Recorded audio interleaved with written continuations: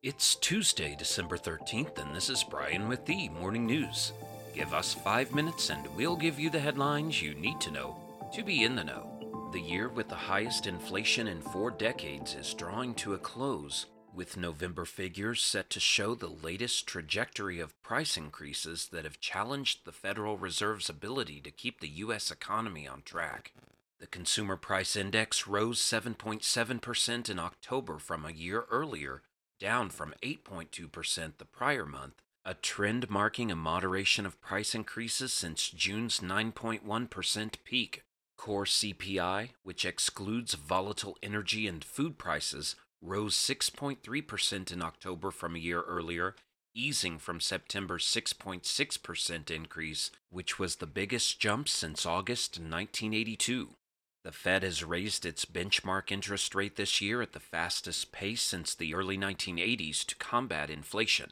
It is expected to announce on Wednesday a 0.5 percentage point increase, bringing rates to a range between 4.25% and 4.5%, the highest level since December 2007.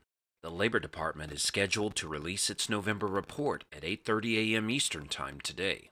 In other news, the U.S. Department of Energy said it would announce today a breakthrough in ongoing research on nuclear fusion, long heralded for its potential as a source of clean, essentially limitless energy. A spokeswoman for the Lawrence Livermore National Laboratory, where the research was conducted, said the experimental data was still being analyzed. The lab's National Ignition Facility uses nearly 200 lasers to heat hydrogen atoms to temperatures of more than 180 million degrees Fahrenheit and pressures more than 100 billion times the Earth's atmosphere. The extreme conditions create a state of matter known as plasma, in which hydrogen atoms fuse and then release vast amounts of energy. Nuclear fusion is of great interest to investors and dozens of firms globally because of its promise as a source of energy that is more environmentally sustainable than sources based on fossil fuels or on nuclear fission, in which atoms are split rather than combined to release energy. Current nuclear power plants create energy through nuclear fission, which produces about 10% of the world's electricity and is carbon-free but generates radioactive waste that can last thousands of years.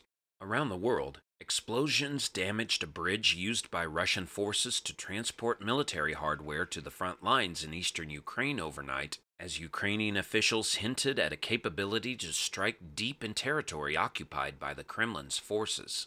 The Russian-controlled regional administration of Melitopol said the supports of the bridge were damaged as a result of an explosion, causing the roadbed to sag. Both car and pedestrian traffic were suspended on the bridge as emergency services worked at the site, they said. The attack is the second in the city of Melitopol in recent days after Ukraine's military used U.S.-supplied long-range artillery to demolish a hotel that was housing Russian military personnel. Back in the U.S., Senate Majority Leader Chuck Schumer said that Congress needed more time to reach a deal on funding the government for the remainder of fiscal 2023, proposing a one-week spending bill to give negotiators room to complete an agreement. The government will partially shut down starting Saturday if Congress does not act to extend funding. Government departments are funded through a so-called continuing resolution that runs through December 16th.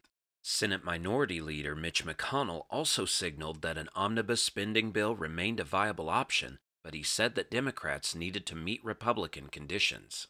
And U.S. stocks jumped Monday, with investors anticipating softer inflation and a smaller interest rate increase from the Federal Reserve this week. The S&P 500 gained 56 points, the Dow Jones Industrial Average gained 528 points, and the Nasdaq Composite rose 139 points. The indices edged higher at the open and then gained steam through Monday's session and rallied into the close. Stronger than expected producer price data prompted jitters about the inflation outlook last week, dragging all three indices lower. Investors are hoping the economic outlook is more benign this week. Now you know, and you're ready to go with the Morning News. Share this with a friend and subscribe to us wherever you listen to your favorite podcast. You can also sign up for our newsletter at themorningnews.com. Thank you for listening.